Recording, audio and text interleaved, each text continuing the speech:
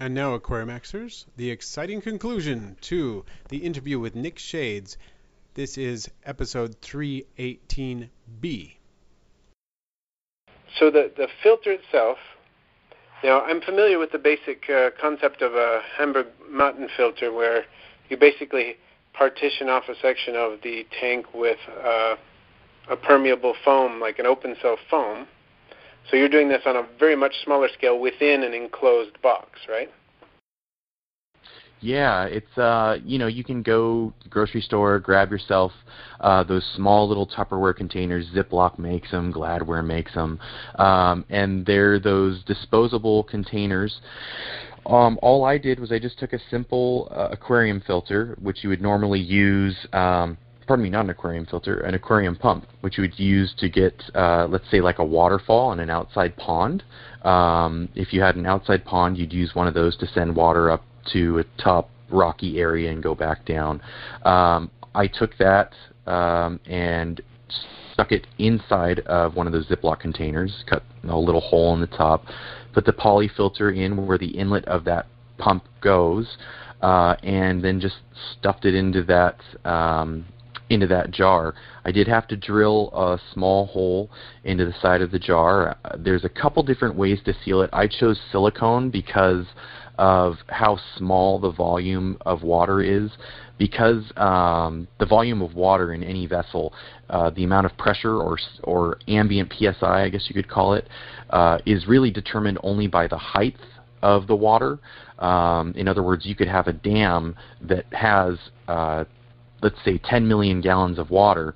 That dam, so long as it only goes so high, the pressure will stay the same even if that amount of water extends for miles and miles and miles behind it. Only the height of the water will change the pressure. So the same small concept in that little tiny Pico jar, with only 3 gallons of water, it's only about 10 inches tall.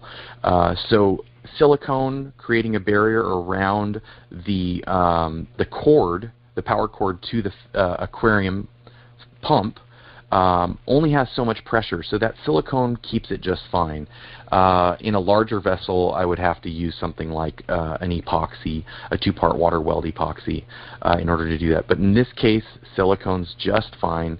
The only special thing that I had to do besides drilling it was I just had to cut the cord and put on a new plug after I had it go through the glass. That was the only little thing I had to work out, but it wasn't very difficult at all. Okay. Yeah, I think I'm following you so far. That makes sense. And then so you're drilling near the bottom of the tank, or of the jar. Is that true? Just about half an inch to 2 inches above. In this case, for the one that I sent you pictures of, I found that those jars were pretty sturdy. Here's a little secret. I found them at World Market. They were only about $15. And I went ahead and drilled them there at the base, just above the very circular base where the curving of the jar ends, and it just is a straight cylinder. You can, generally when you're drilling tanks, it's always suggested that you drill as center as possible, because that's where the glass is going to have less of a chance to shatter or crack.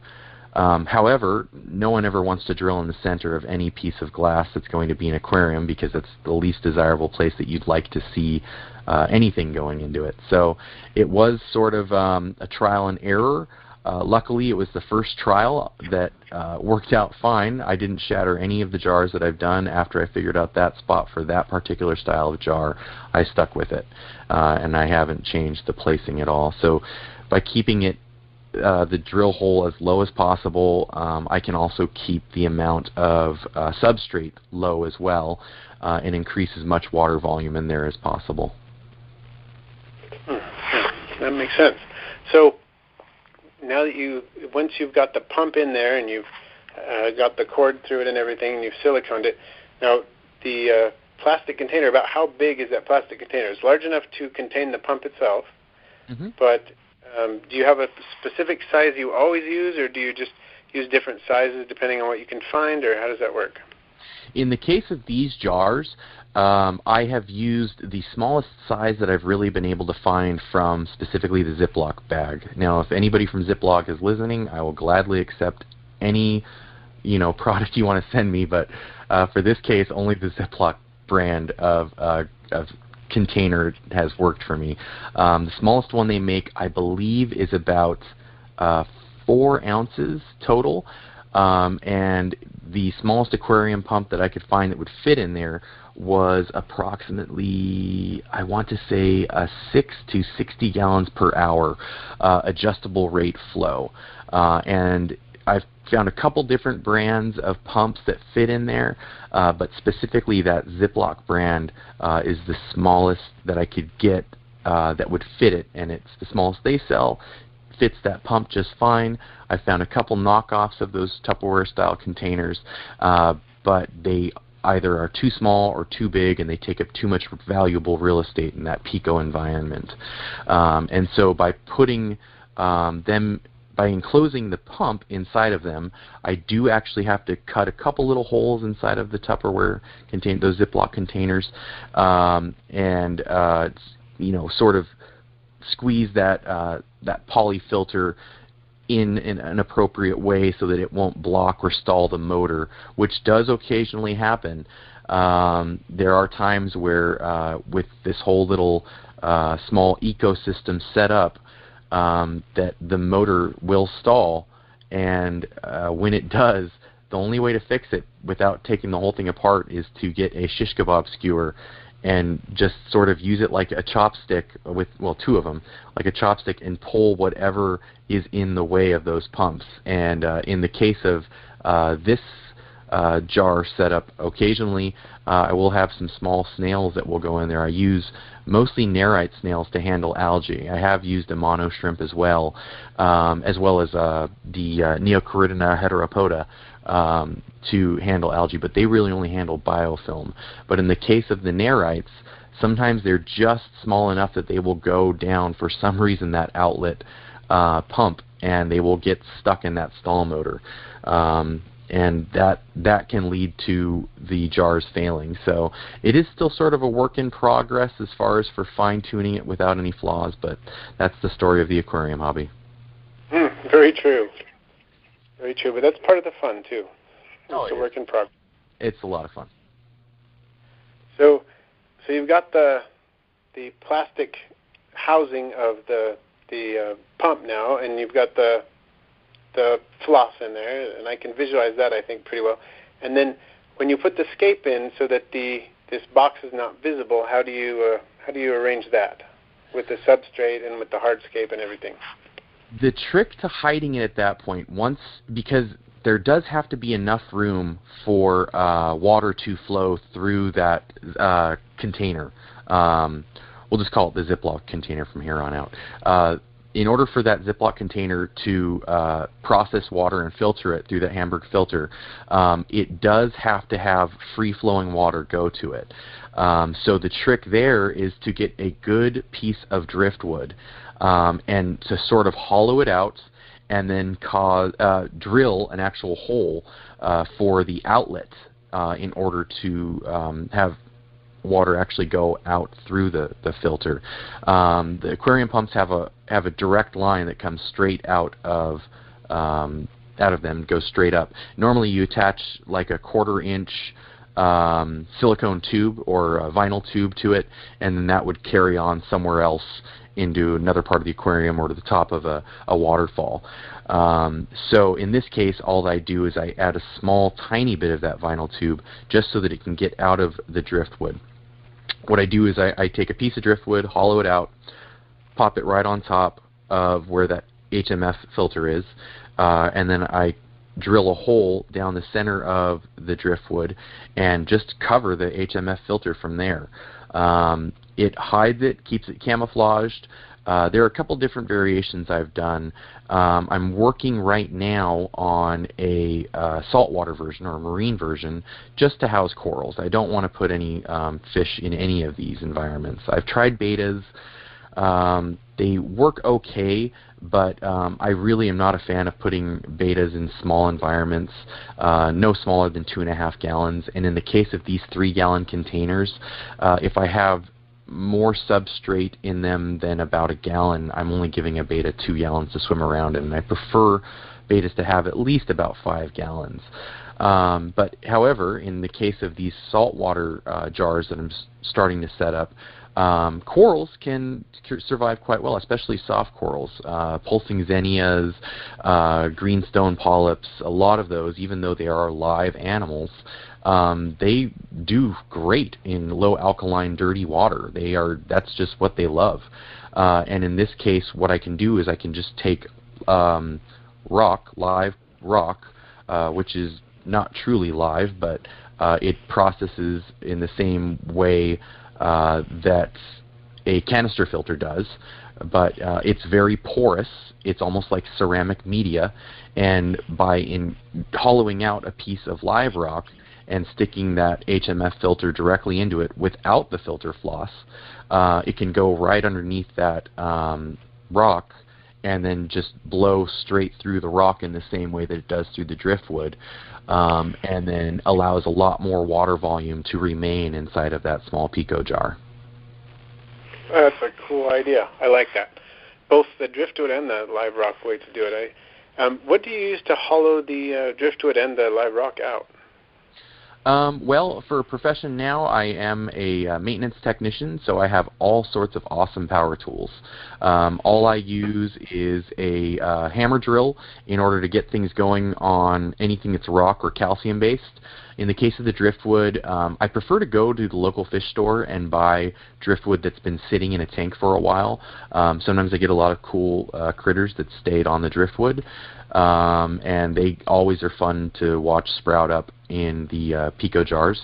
And then what they also do, by being in a tank already for a long time and already waterlogged, is they drill much easier. So I just use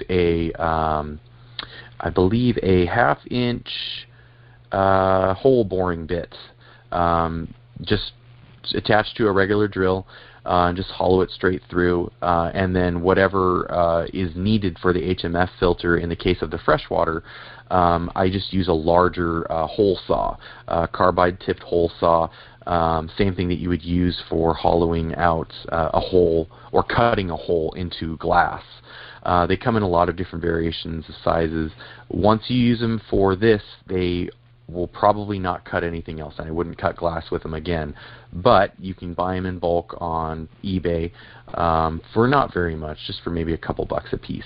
And since these are cool alternatives to lamps, it's a fair sacrifice for one drill bit for one of these things to work properly. And you don't need very much room in order to hollow them out. I've also found that by just starting a hole with one of these hole saws, whether on driftwood or on live rock, once you have it started, it sort of chips away on its own.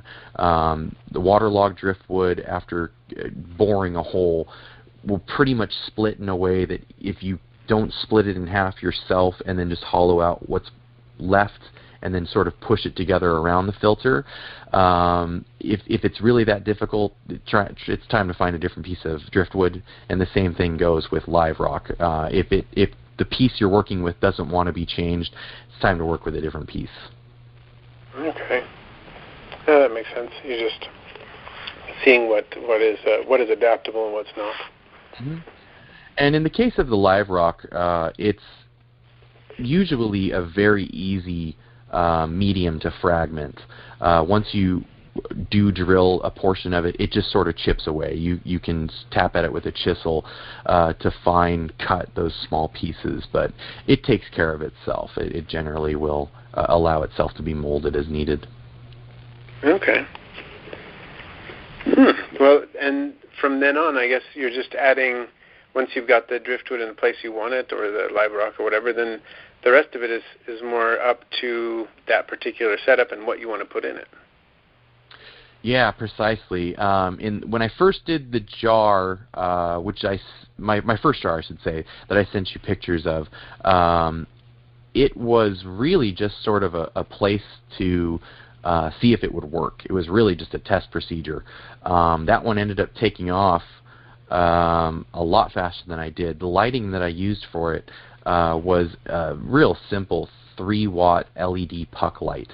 It's designed for like under cabinets in your kitchen, just to illuminate just small little areas, whether underneath the sink and that kind of thing. When I started putting together the first jars, it wasn't a mindset I had intended to be electrically conscious or ecologically conscious, but after I put everything together and started using these small puck lights, which are very, very small profile, they hide completely under the jar's lid and they cannot be seen. They are only 3 watts, and then the aquarium pump is only 4 watts. So one of these Pico jars only generates 7 watts, which is less than a typical lamp you would have anywhere in the house. Right. So they're pretty effective builds overall. Yeah. So that it doesn't cost much to run them at all. And then you were mentioning that you use them as lamps. Does that mean you run them in kind of a reverse photo period, so they're on when everything else is off? Yeah, I'm a big fan of, I think her name's Diane Wellstead, which has break in the very center of the photo schedule in order to keep algae from growing. The siesta period, Yes, the siesta period. So usually what I do is I have them running from about 5 a.m. until about 10 a.m., which is part of the day, which is pretty dark, and then later on in the day from about 2, sometimes 3 o'clock until about 10 p.m. So as long as we're awake, we've at least got lights around the house. I do have a couple different variations, like in the kitchen we have one that's on strictly during the nighttime hours, so in case anyone goes down to the kitchen, there's at least a light there. The one in the living room is more on a standard schedule with that siesta period around the noon hour. But yeah, that's I've forgotten the exact question you had, but I think that answers it a little bit. Yeah, that does. Cool. Now, there was, let's see, we covered that. And you mentioned some of the stocking that you've used in terms of shrimp. You've kept the mono shrimp and the red cherry shrimp or other varieties thereof, the Neocaridina heteropoda species in its various cultivars or varieties. What else? And the Nerite snails and then some other kinds of snails. What else have you stocked them with? And you said you don't really like to stock them with bettas, so what do you like? Bettas in there. They do fine. I just am not a big fan of having bettas in there because it is a smaller environment. It's great. I mean, they look beautiful. Everyone loves to see, a betta no matter where they are, and they do look great in there. And the bettas are very happy when they swim around because the heat is generated just within the pump itself. No heater is required for the bettas, so I do keep a temperature, a thermostat in there, and it usually stays about 78 degrees as long as it's wintertime months or an air-conditioned room. If they get really hot if they're not in an air-conditioned room because that pump does generate quite a bit of heat. In the summertime, they can get up to about 90 degrees Fahrenheit. Now, there's a lot of the ornamental shrimp which can tolerate that. They don't necessarily breed in those conditions, but they have a very, very good mortality rate. Bettas, on the other hand, shouldn't necessarily be in that kind of heat. So if it's a cold environment where they're going to be, they'll be fine. But as far as for things go, I prefer just to keep it in a Wabakusa style with just algae eaters in there. I'd like to try Otocinclus, which are those small, little, tiny.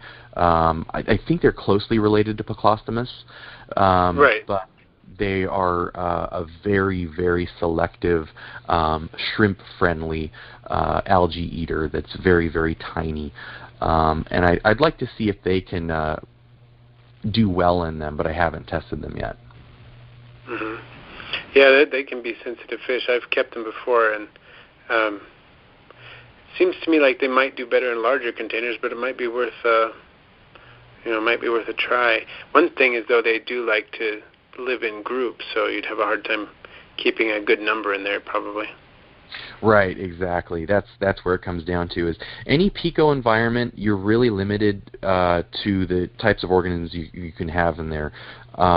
In the case of the saltwater ones that I'm trying to set up, it's a little bit easier to have like a colony of, say, zoas or pulsing xenia or any other number of soft corals in there, because they don't need to move around. They're just going to eat the photosynthetic algae that provides sustenance to them and eat any organisms in the water that are small organisms. It's because these lamps are sort of a visual spectacle as much as a functional lamp.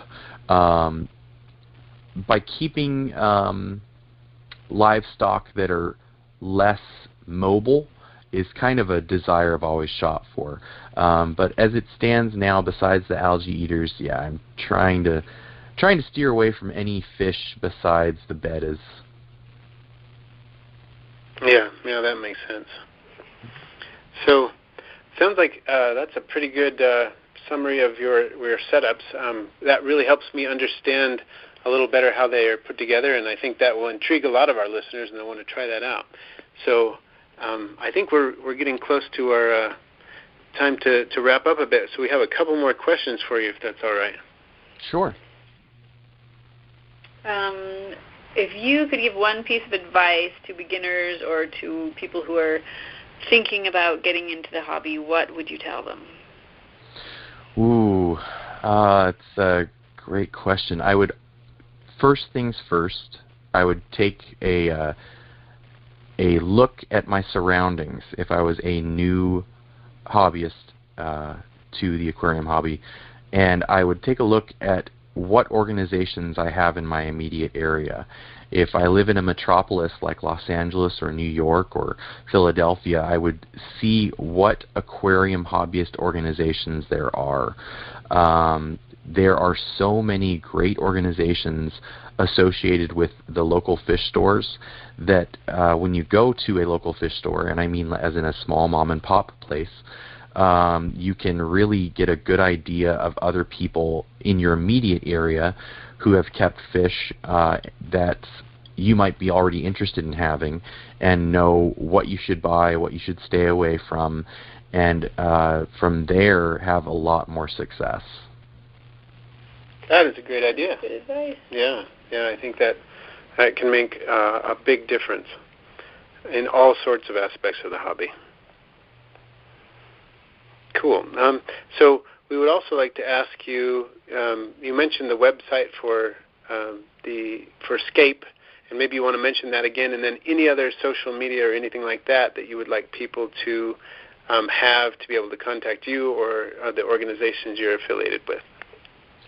Sure. The organization that I'm most closely affiliated with is scapeclub.org, which is SCAPECLUB.org,